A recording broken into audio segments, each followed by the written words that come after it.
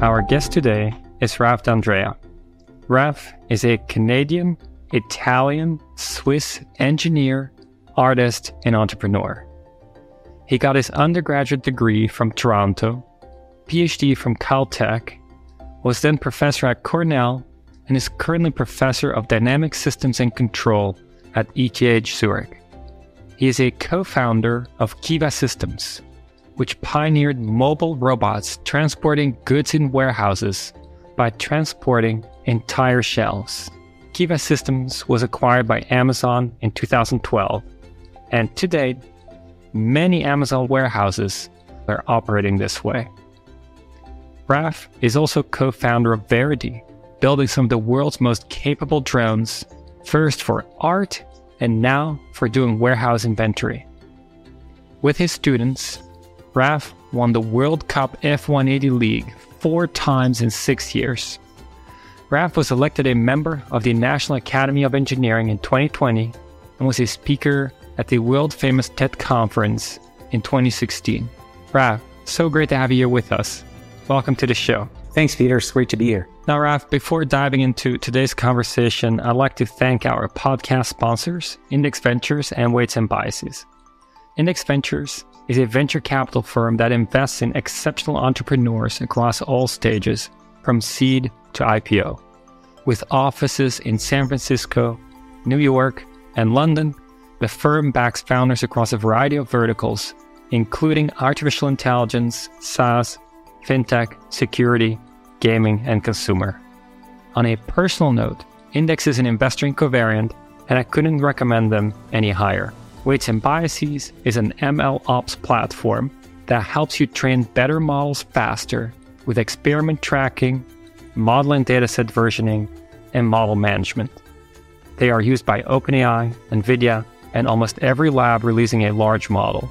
In fact, many, if not all, of my students at Berkeley and colleagues at Covariant are big users of Weights and Biases. Now, Raf, let's start with your current startup, Verity. What does Verity do? We are operating in 13 countries. We create autonomous drone systems that collect information in warehouses at any place, at any time, fully autonomous without any human intervention, and they're there to give our clients more insights. So how do I imagine this? I walk into a warehouse where the Verity drones are. What do I see? What's happening? Yeah, so they tend to operate when there's no one around at night. So what they do is after everyone has left, the drones take off from their chargers and they fly in the warehouse. The largest warehouse that we're in is 700,000 square feet. So some very large warehouses. They can fly in complete darkness. And what they do is they basically do inventory tracking. They go and fly everywhere where there is likely to be an error.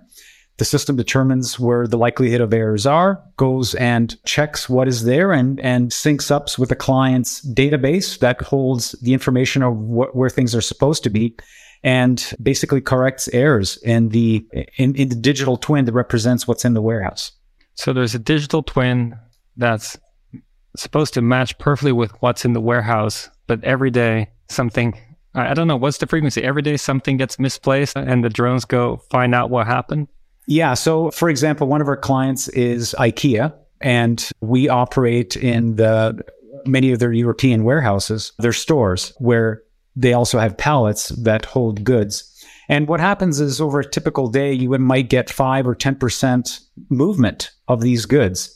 And every time you move something, there's a probability that an error will occur. So we go and fly at night and we go and find where the errors are. And we also do routine checks on weekends for things that have not been checked for a long time. That's so interesting. I mean, I definitely remember in the past, I would go to IKEA, actually, exactly the example you're giving, and I want to get something, and I go to the warehouse area where they have everything shelved up, and supposedly there is one more, but actually it's not on the shelf. And now I'm looking at neighboring shelves and seeing if maybe, somebody misplaced it, but sometimes can't find it. And you're saying with your drones, that's a thing of the past that would have been flagged and would have been moved back into the right spot. Yeah. So, I mean, we bring value to like a client like IKEA in kind of 2 different buckets. The first is right now, people go and do this check, and it's very inefficient. It's very dangerous because people have to go at height. Some of these warehouses are 60 feet high. Some of these new warehouses are ridiculously high. People go at great heights. So you instead of having people do it, you have an autonomous systems do it. It's just much safer, more efficient.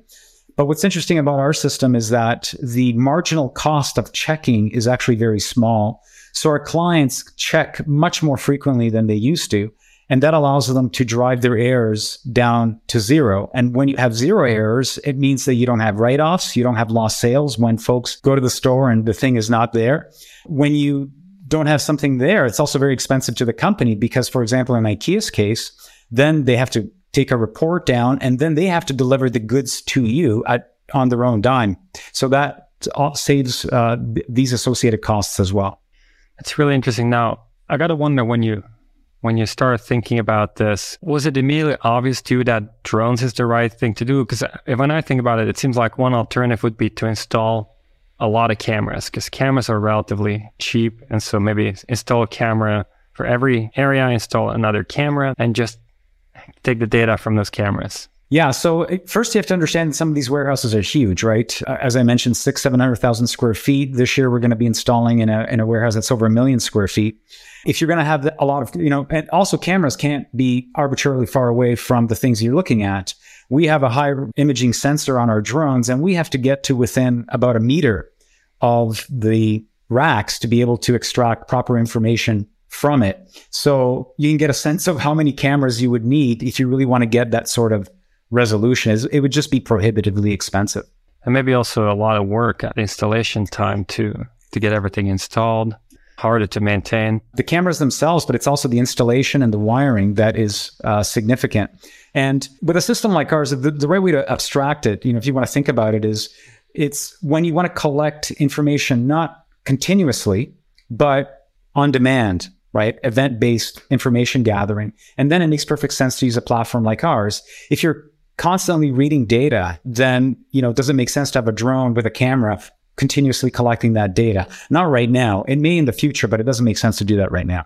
Now, you've worked on drones for quite a while at this point. And as I understand it, initially Verity was not focused on the warehouse use case, was focused on art installations. Can you say a bit more about that? And how did that come about? And how did you decide to make that switch? Yeah, it's interesting. Everyone perceives it that way, but actually operating in warehouses was one of the key things that was on our roadmap. We actually did a demonstrator in 2016, right, pretty much after we came out of stealth mode in a Walmart warehouse where we're using our drones to do inventory, right? So we were actually building on that use case.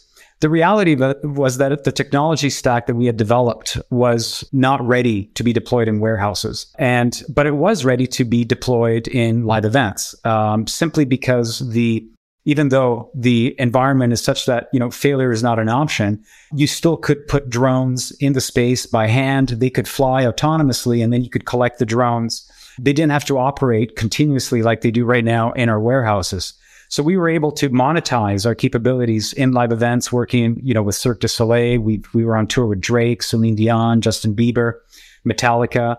We're on 10 cruise ships right now operating globally that use our drones as part of their shows. So we were able to monetize quite a bit of our capabilities in live events while we were developing kind of this warehousing solution pretty much from the get-go. And we launched our system in 2021.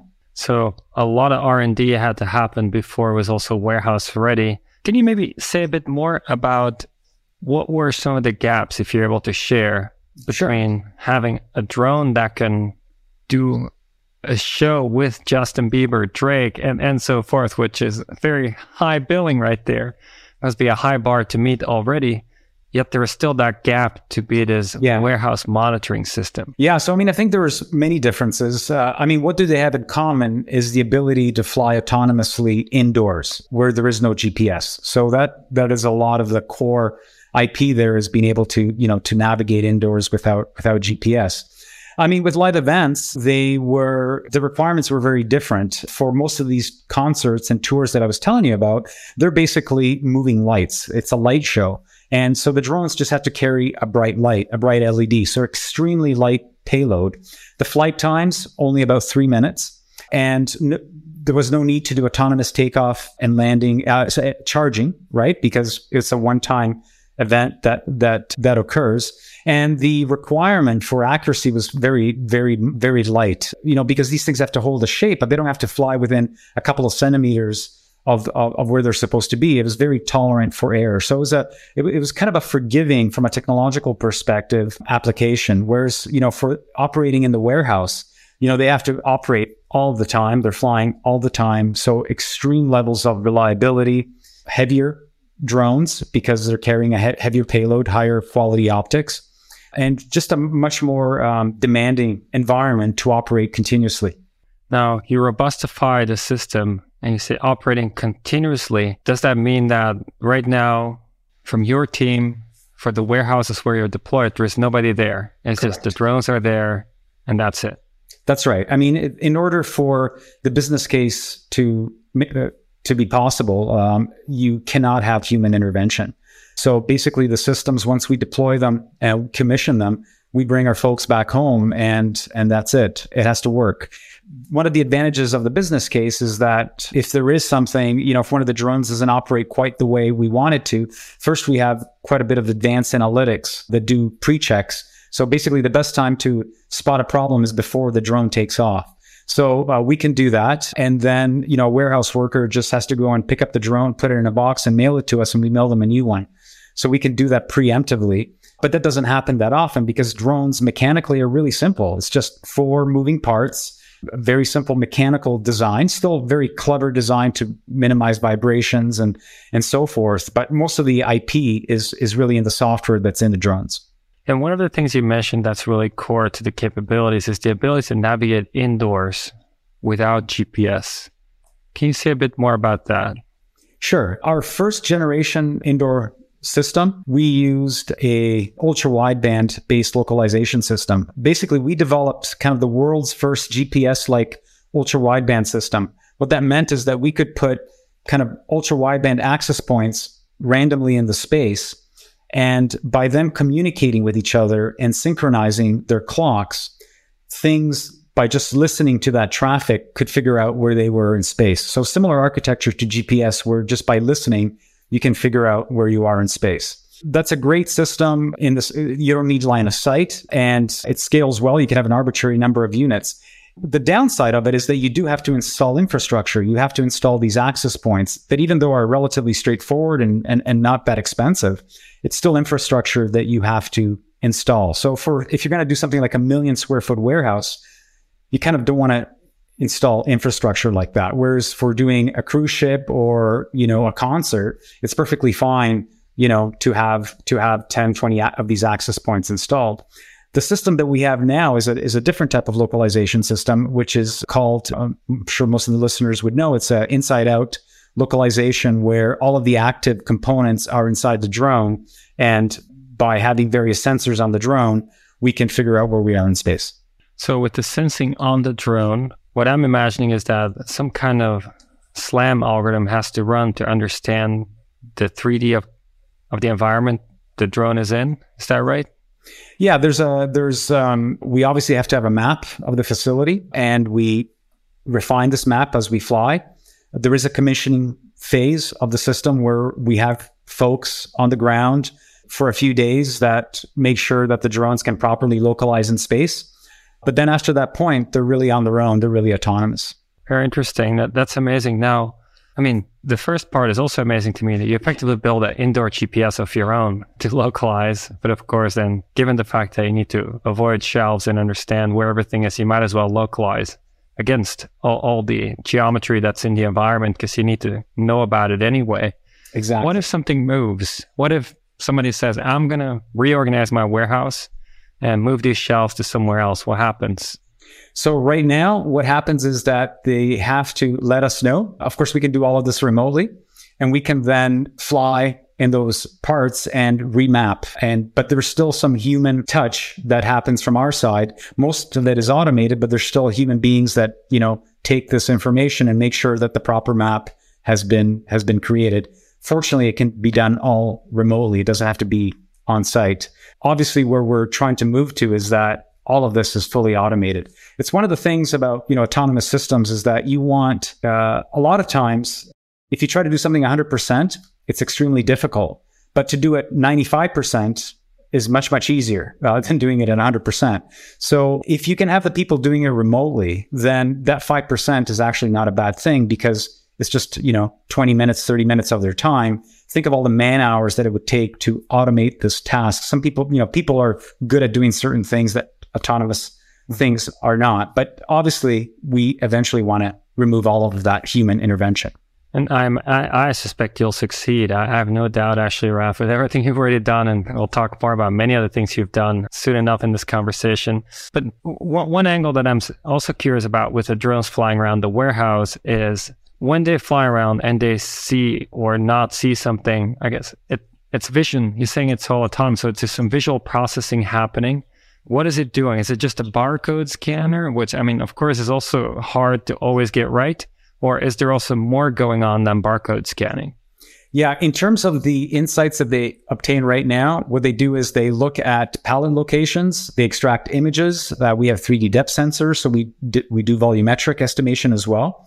But from a purely visual perspective, that's exactly what we do. We go and read barcodes, and we isolate where in the picture there's a barcode, and then there's third-party software that you can use to actually decode a barcode once you have it. Obviously, that's the case. Handheld barcode scanners have been around, for ages. So that is the main way in which we give insights to our clients right now. It's kind of the low-hanging fruit of this use case. The volumetric aspect also intrigues me because if you have a ton of stuff on the shelf, you can't see everything. And so it sounds like you can get an estimate of how many items there are, even though you cannot see every item's barcode. Yeah, that is another big pull from our clients that they said it's great that you can fly at heights and tell us what these pallets are.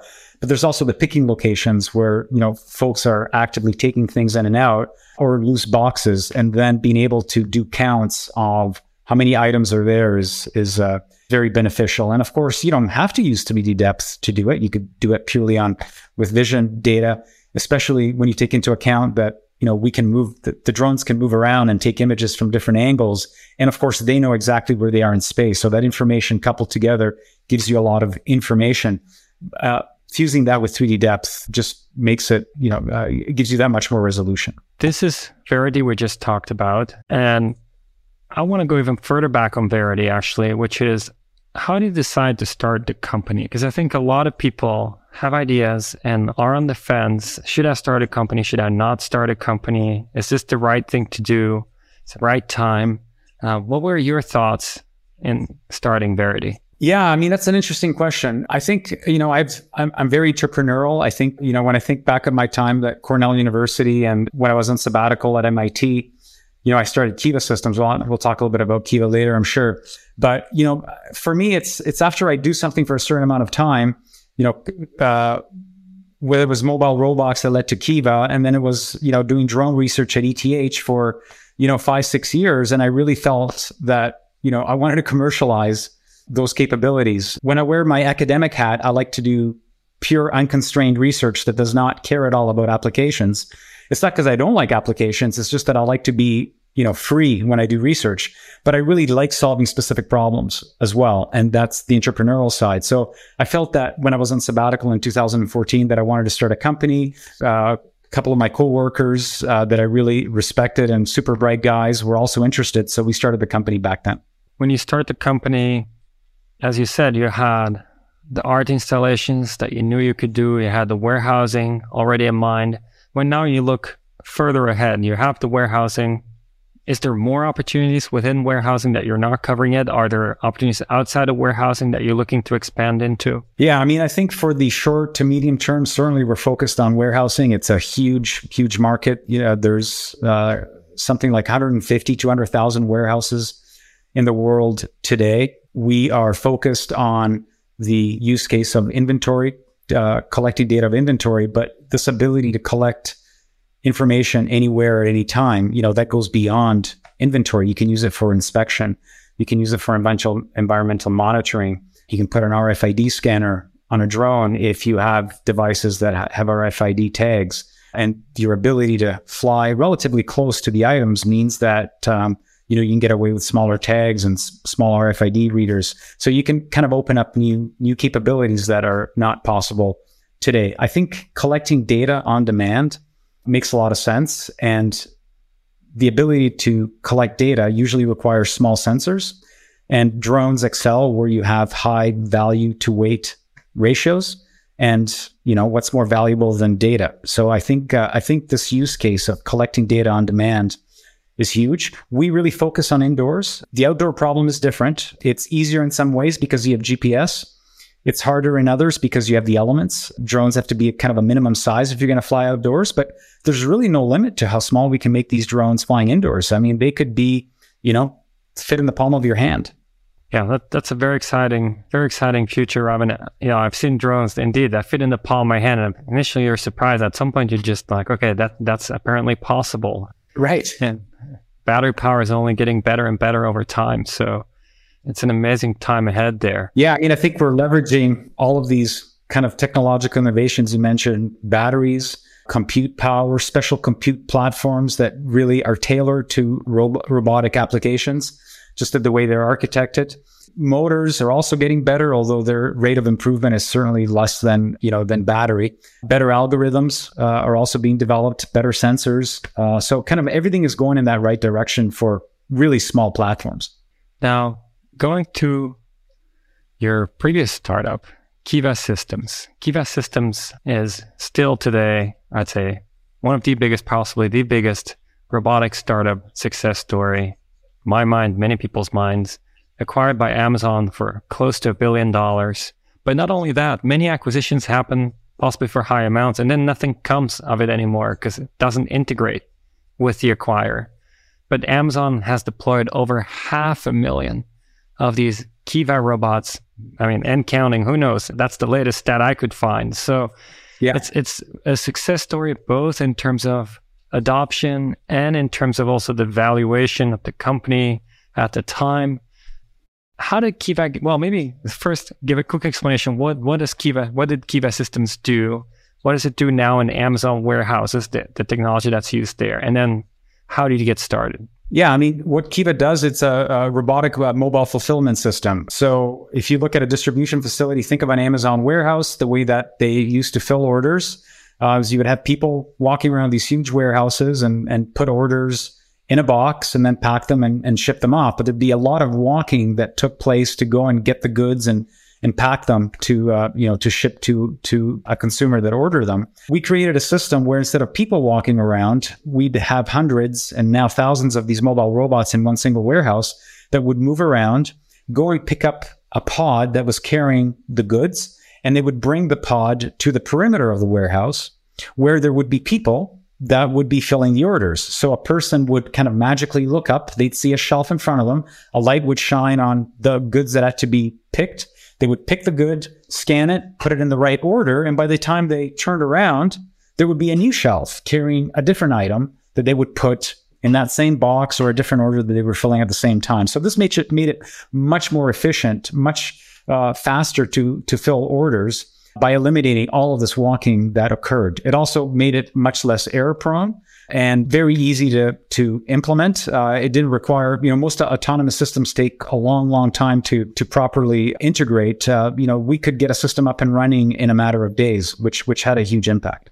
And in fact, I think the fallback is very simple. If the robot doesn't retrieve the shelf, the person can still go to the shelf and get things off the shelf. So it's a very robust system from the ground up, from the very early days this way.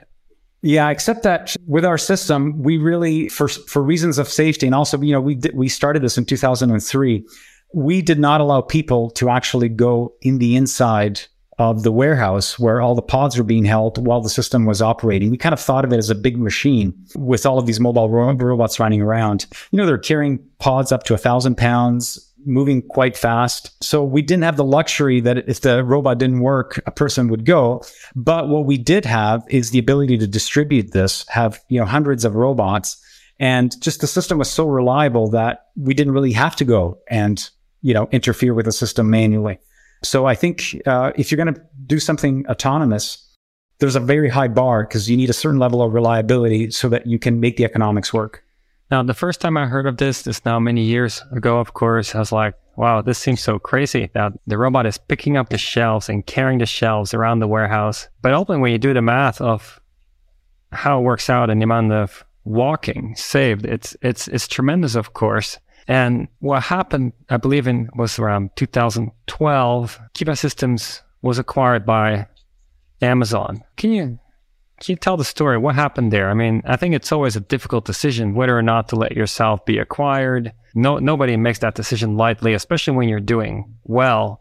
But then Amazon is the biggest goods mover in the world, pretty much. It's the biggest client you want. It's a very interesting proposition, I imagine. Yeah, and it's exactly like you said. It's not a simple decision because there's many factors that are involved, and there's many stakeholders. So it's not just the founders and the employees, there's also the investors, and at the time they purchased Kiva for roughly 8 times revenue, which at the time was a pretty big multiple. So that was, from the investors' perspective, they saw that as a good return. From the founders' perspective, I think we were kind of ambivalent. It's like, yeah, if this goes through, it's great. If not, we can keep on growing this. There's a lot of potential here. So that was the situation. In hindsight, and I'm only speaking for myself, not for Mick and Pete, who may have different views. The other Kiva founders, I'm kind of ecstatic at the outcome. Amazon has fully embraced this technology. You said it earlier. A lot of times these acquisitions don't work out because things don't integrate properly. They were able to take what we created and double down on it and refine it and make it something even better. Deploying our, when we sold Kiva, I think we maybe had, I'm guessing, maybe 10,000 mobile robots out in the field. Now there's over 500,000. So, I think it's a great outcome. I think it's one of those things where also anybody has never seen it before. It's amazing to just see it in action. You just see the shelves move around, new shelf retrieved, and everything is, of course, even more optimized now. And when I visited the Amazon warehouse a couple of years ago, the shelves are designed in specific ways to allow for the robots to go faster because there's protective bands so things cannot fall out even when you accelerate hard, things like that. It's very, very interesting to see how it's kind of been building up and up and up on that foundation that Kiva Systems had laid down. I'm curious, in the very early days of Kiva, I think for most startups, the hardest thing is getting the first customers, right? Once you have the first customers and you make them happy, things kind of go much easier from there. Do you remember those days and how it was to get your first customers? Yeah, absolutely. Getting the first customer was really key there. We have to thank our investors, Bain, who introduced us to the folks at Staples and at high enough level that we could have a discussion about this kind of science fiction based technology. But, we demonstrated to them, we had a demo system, they came and kicked the tires, so to speak, and they saw that, we were for real. And so they gave us a chance and we were able to make them happy. As you said, keeping your clients happy is super important. This is something that I've taken to my second startup, Verity. The client comes number one. And, it was a great break for us. Now, one thing we've actually talked about before, and I'm really curious to talk more about here, is that you, with your students, you won the RoboCup competition, F180 competition 4 times in 6 years back at Cornell. And there was actually a connection from there to Kiva, an unexpected connection, I guess. Can you say a bit more? Yeah, absolutely. Yeah, I did my PhD at Caltech doing some very theoretical work. And then when I started as a professor at Cornell University, I decided that I wanted to get into mobile robots. It's something that I felt no one was really doing research in the area. I felt that there was a lot of potential there, just as an interesting intellectual problem. So I decided to build a team of students, mechanical, electrical, computer science students, undergraduates, graduates, to compete in this yearly competition called RoboCup, where teams from around the world would make robots that played soccer fully autonomously against other teams. We took a very kind of dynamics and controls approach to the problem, meaning that we felt that the way to be successful in this competition was really by having agile robots that could move fast and pass to each other quickly, and less about, the tactics of, what is the perfect, less chess, more physicality and moving fast. And I think that's the reason we dominated the competition. But I had nothing in my mind about applications. It's not that I felt that we were going to make robots that replaced people playing soccer. I just thought it was a great intellectual, challenging problem. And then when I was on sabbatical at MIT, that's where I met Mick Mounts, who had the idea to do Kiva System, the founder of Kiva. And basically we hit it off. And after multiple meetings, I decided to quit my sabbatical at MIT and join Mick and start Kiva, which back then was called Distrobot, along with Pete Werman. So Pete Werman, Mick Mounts, and I started Kiva way back in 2003. Now, I think that's always very intriguing, this notion that often academic research can be not with a specific purpose in mind, but it's advancing the understanding of, in this case, mobile robots, how to build the most capable mobile robots. In a competition like soccer, you get challenged, you have competition, it's exciting, you expand beyond the current frontier, and then all of a sudden there's the use case. Did Mick know about your RoboCup efforts? Is that part of why he approached you? Exactly. That's I'm glad you asked that, because I didn't actually make that explicit. The reason that I met Mick was because he was talking to friends about his experiences at Webvan, which went bankrupt. They were doing home grocery delivery, and he had this idea. He was at Webvan and it went under, and he had this idea that if we had mobile robots to help fill orders, then maybe the company wouldn't have gone bankrupt. So he started scouring the web for anything related to mobile robots. And that's when he found our RoboCup videos. So we had a mutual friend contact, Mary Elaine Vandermolen, who's a professor at Cornell University, who went to school with Mick. They were both undergrads at MIT. And they were talking to each other. And Mick said, well, so this guy? He goes, yeah, he's, Raf, he sits next door to me. I'll introduce you to him. I was actually in Boston. So we met over coffee at MIT. We were supposed to meet for 30 minutes. We met for 3 hours. The next day we met for 3 hours. The next day we met for 3 hours. And then I quit my sabbatical. And that was it. I hadn't heard the details before. This is great, Raf. This is such a good story. Now, talking about good stories, a few years ago, you gave a talk at one of the top robotics conferences. And I thought that maybe you'd talk about drones, or you'd talk about Kiva Systems perspective, historical perspective, and where you see things now. Instead, you completely surprised me, and I think maybe many people. You talked about actuated wingsuits, which I didn't even know was a thing. But there you were doing this research. What are they? And how did you even get into doing research on them? Yeah, wingsuits are these kind of, and they've been improving every year dramatically. So, we did this research over 10 years ago. But wingsuits are these kind of, suits that you wear that make you look like a flying squirrel. And you can basically fly with them. You can hit lift to drag ratios of roughly 3. So that means that, you can glide quite a bit. You still have to pull a parachute to land, but you can basically jump off mountains with these things and fly and maneuver. People fly through canyons. It's quite an amazing thing to see. I had known about them, but I wasn't, it's not like I woke up one morning and said, I want to do research in wingsuit flying. The reason I got involved with it was that I had the student that was working in finance in London. He wasn't a student. He was basically had graduated. He was in his 30s. And he wrote to me and he said that he wanted to do a PhD in robotics. And, he had a great pedigree from his undergraduate, great experience, but he'd been working in finance for 5 years. And, I gave him a chance. He came to visit. I felt that he was, very astute and very mature. And so I said, sure, why don't you come and join the group?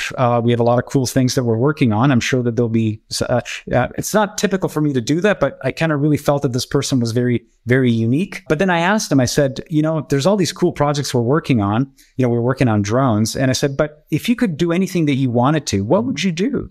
And he kind of, big spark in his eye. And he said, well, I know exactly what I would do is I'm a wingsuit flyer and I would want to make wingsuits, so that instead of falling, you could actually fly level and even gain altitude. So I said, tell me more about it. I got more interested in it. And he had a very well-developed plan. So I said, sure, let's do this. So basically, we worked together and we figured out how to do it.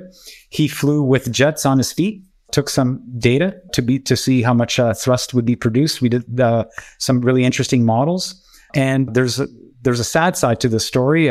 Jeffrey Robson, Geo, was the student that was doing this. He actually died during a wingsuit flight in South Africa when he was on holidays. So that was, I stopped that research then.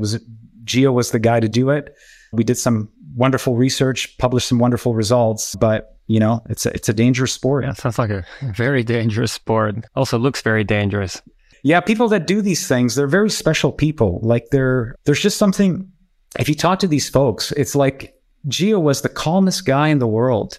Like he would never get upset. He was always very calm. But look at the things that he did, right? Like he jumped off mountains. I think these are just very special types of individuals that can actually do this. I could never do that. I wouldn't even want to think about trying. But what I really like is the question you asked him. He said, if you could do anything, choose anything, what would you pick? And how it opened up this whole new direction to give people essentially the freedom, the confidence to, propose something of their own. And it can be much more creative very often than when you're just to hand a project to a student and said, this is what we're doing now. And it's interesting because in the very first episode of this season, I asked at some point to Yoshua Benjo, what do you think is the secret to success? And he says, key is giving the students freedom. Give the students freedom. Sure, sometimes, takes a while and, they wander around, but ultimately the most magical things start happening that otherwise could freedom and confidence is how he phrased it. I agree 100%. And I think you have to be careful of how that confidence is developed. With Geo, he was 30. He was already, a mature person. He had worked in something that he realized was not something he wanted to do.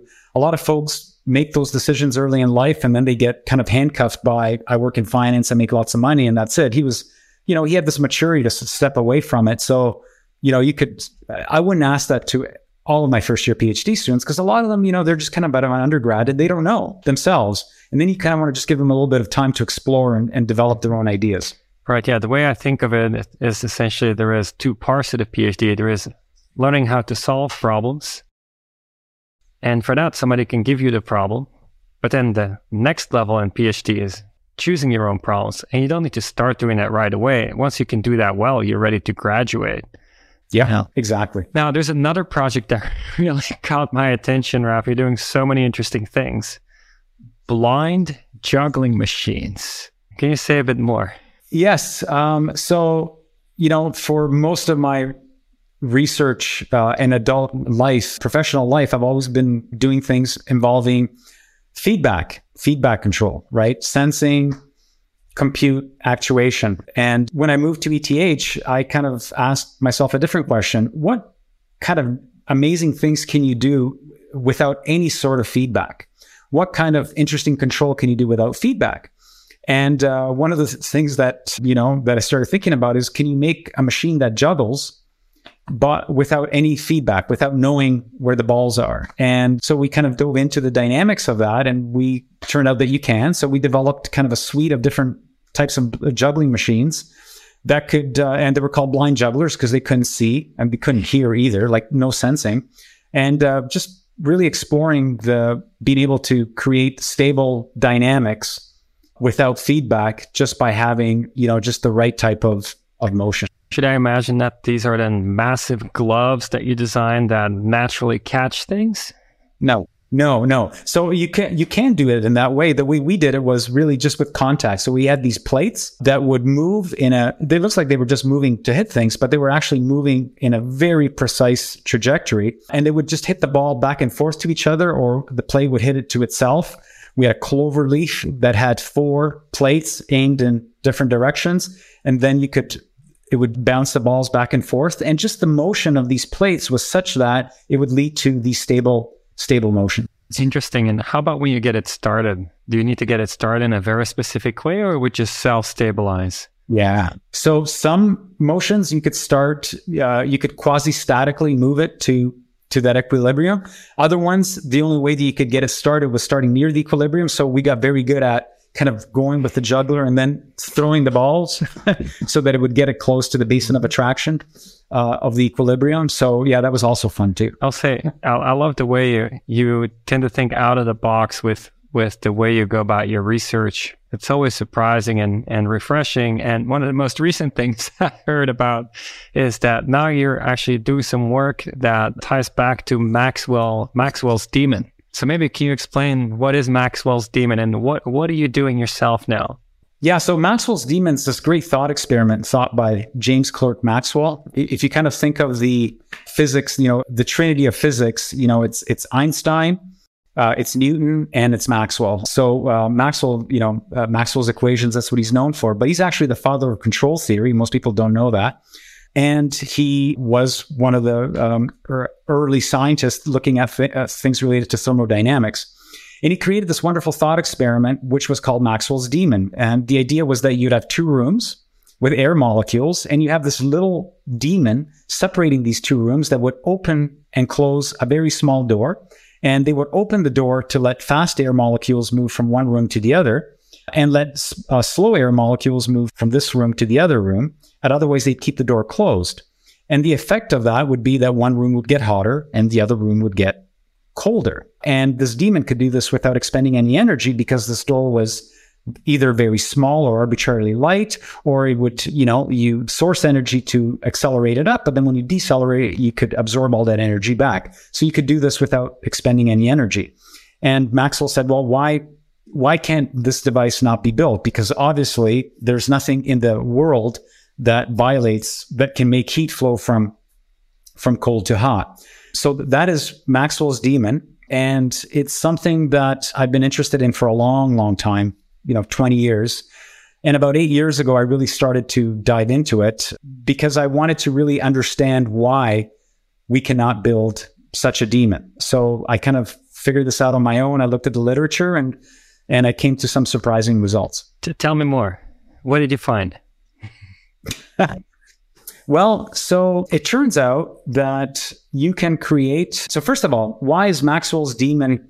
Why is it that we can't build it? The first thing is, if you look at the laws of physics as we know them, they satisfy two things that we know. One of them is conservation of energy, and the other one is time reversibility. So basically, time reversibility just means that, colloquially speaking, if you play a movie backwards, you're not breaking any laws of physics. Another way to say it is that if you take the state of a system and you flip the sign of all the velocities, you're basically move backwards in time. And this is the simple dynamics reason, without getting into any information theory, of why you can't build Maxwell's demon, is because Maxwell's demon is not time reversible. Maxwell's demon opens the door to let fast air molecules move from this room to this room. But if you play that backwards in time, you have a fast air molecule moving from here to here, but for that, the door is closed. So Maxwell's demon is cheating because it already knows the direction of time. So that's why in some ways, Maxwell's demon is actually not that interesting. Without even getting into information theory and how does it sense the air molecule, it's just not time reversible. So what is interesting is that you can make a time reversible demon. This was actually done in the 90s. And I guess I created, I think, the world's simplest reversible demon. I can't really explain it in words. If you're interested, you just search Hamiltonian demon and you'll see, I wrote this very long paper about it. But it breaks another law, which is that systems as we know them in classical mechanics that can be written as a Hamiltonian, basically all systems can be written in Hamiltonian form. There's another famous theorem called Liouville's theorem, which basically kind of tells you why Maxwell's demon can't be built. And it turns out you can get around this law. And this was very surprising by quantizing energy. And this is what I showed in this recent paper that I wrote, is that by looking at purely deterministic dynamical systems where energies are quantized and all interactions preserve this quantization, you can actually break the second law of thermodynamics.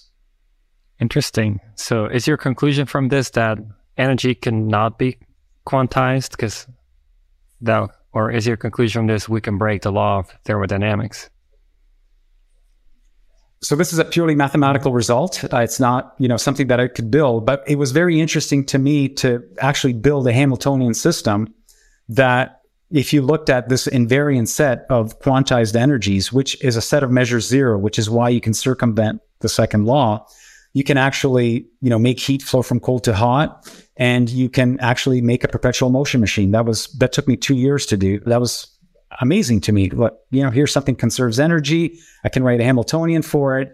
And if I just initialize the system to have quantized energies, then all of a sudden I can get this really interesting behavior. I think that there's some interesting connections here to cosmology and why, the second law would basically tell us that why does any of this exist? Why did the universe start in a low entropy state? So I think that there's something more to the second law, and I think this is just a glimpse of it. It's really fascinating. I think there's very few fields to me as fascinating as thermodynamics and the laws of thermodynamics, because this notion that certain things are possible versus not possible. In this case, entropy should increase on average is the second law, right? It should not go down.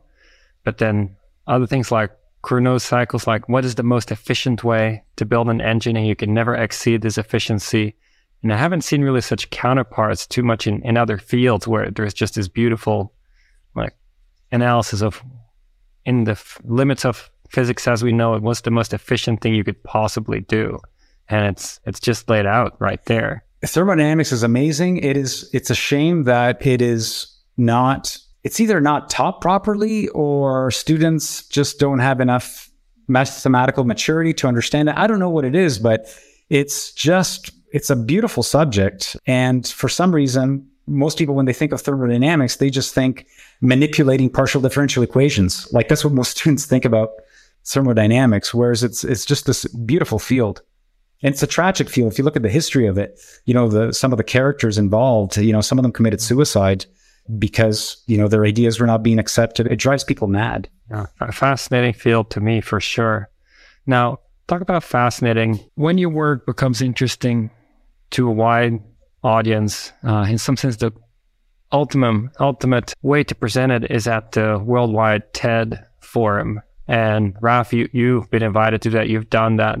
You showcased your amazing drones live, not just a talk, but with a live demo, everything at TED. I watched it. It's amazing.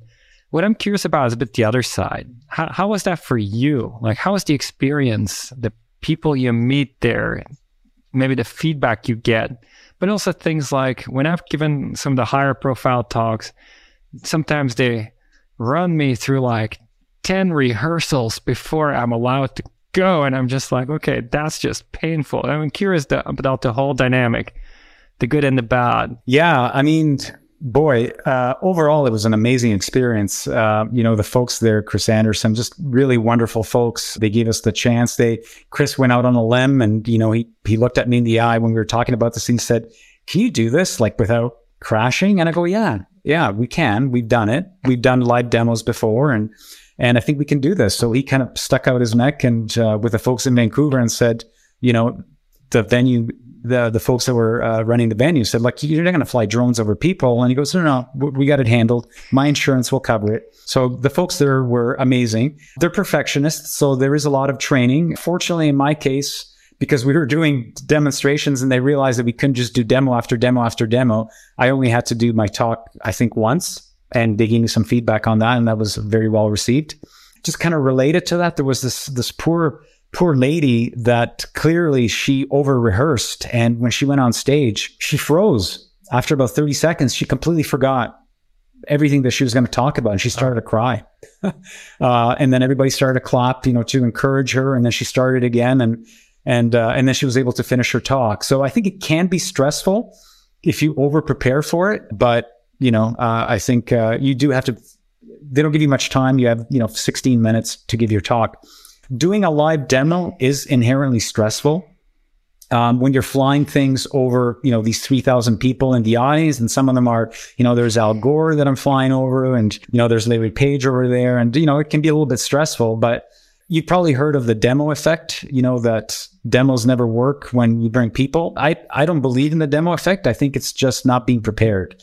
And one of the things that I really strive to do in my research group is to make things that always work. That is an important part of the research problem to me, is making things that are work all the time. And that's algorithmic in nature too. Create algorithms that are robust, create systems that are robust. So, we were ready for it. That's not to say that we didn't have mishaps that don't appear in the final video that everybody sees.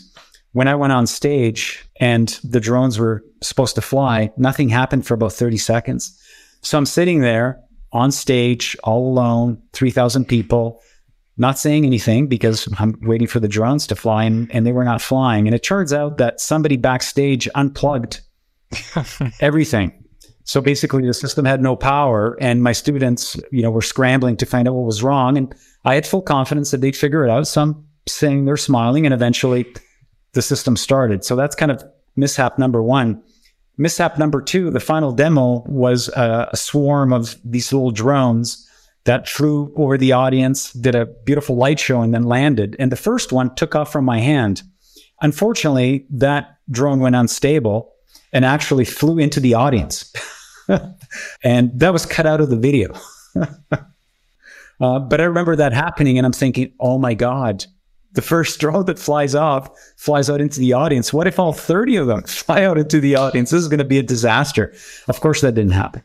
Now, these drones are relatively small, right? It's not like a 10-pound drone or anything like that. Yeah, they weigh 40 grams. I remember when the first one flew off, somebody kind of grabbed it, and I just remember saying, "Hey, you get to keep that one." And so everybody had a big chuckle. And then it's like a home run at a baseball game. Whoever catches the ball takes it home. That's right. Exactly. Now, one of the unique things about you, Raf, there's so many unique things about you, but I think even especially unique is the way you're able to combine things. Like, you're one of the world-leading researchers, one of the world-leading entrepreneurs, and you're one of the world-leading technology-inspired artists, right? How do you make that all work together?